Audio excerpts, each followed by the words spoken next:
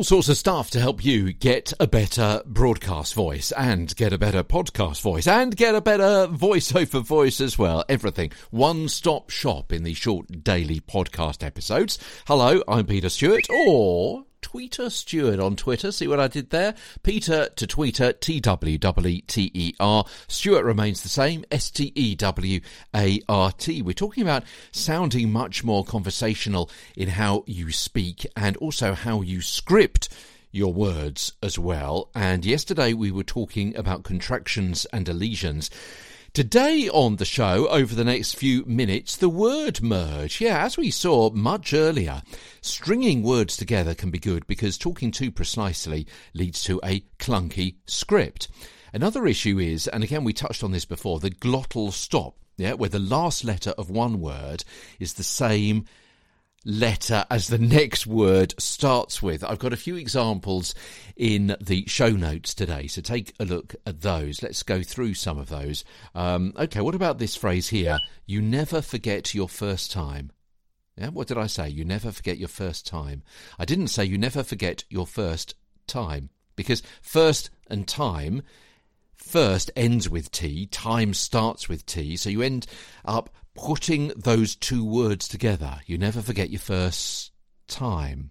Yeah, it's often a good idea to keep pet insurance. Keep pet insurance. You don't say it's often a good idea to keep pet insurance. You keep pet insurance. You merging those two words together. Keep ends with P, pet starts with P, and you put those two P's together. Sounds like you're spending a long time in the bathroom.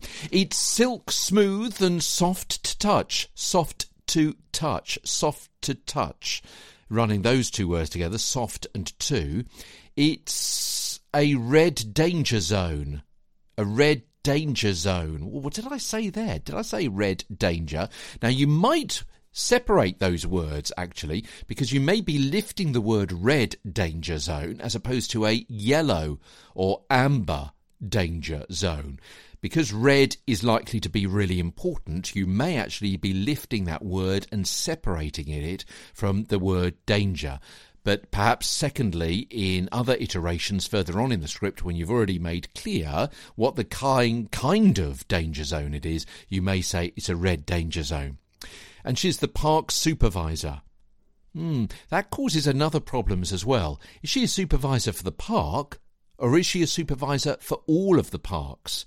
Does parks have a plural and an apostrophe, a possessive apostrophe? She's the park supervisor. We're merging parks and supervisor, but doing that may mean there's some confusion about how many parks she is responsible for, one or more than one.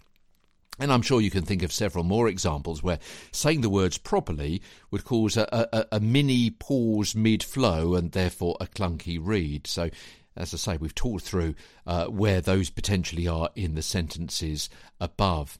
If saying those sentences spontaneously, again, we naturally merge those words together to make it sound much more conversational, much more fluent, much more kind of ad-libbed, much more natural and authentic. Remember, remove some letters to keep a smooth flow to be conversationally clear, as long as that style fits with the request, the target audience, and the brand. From London, I'm Peter Stewart.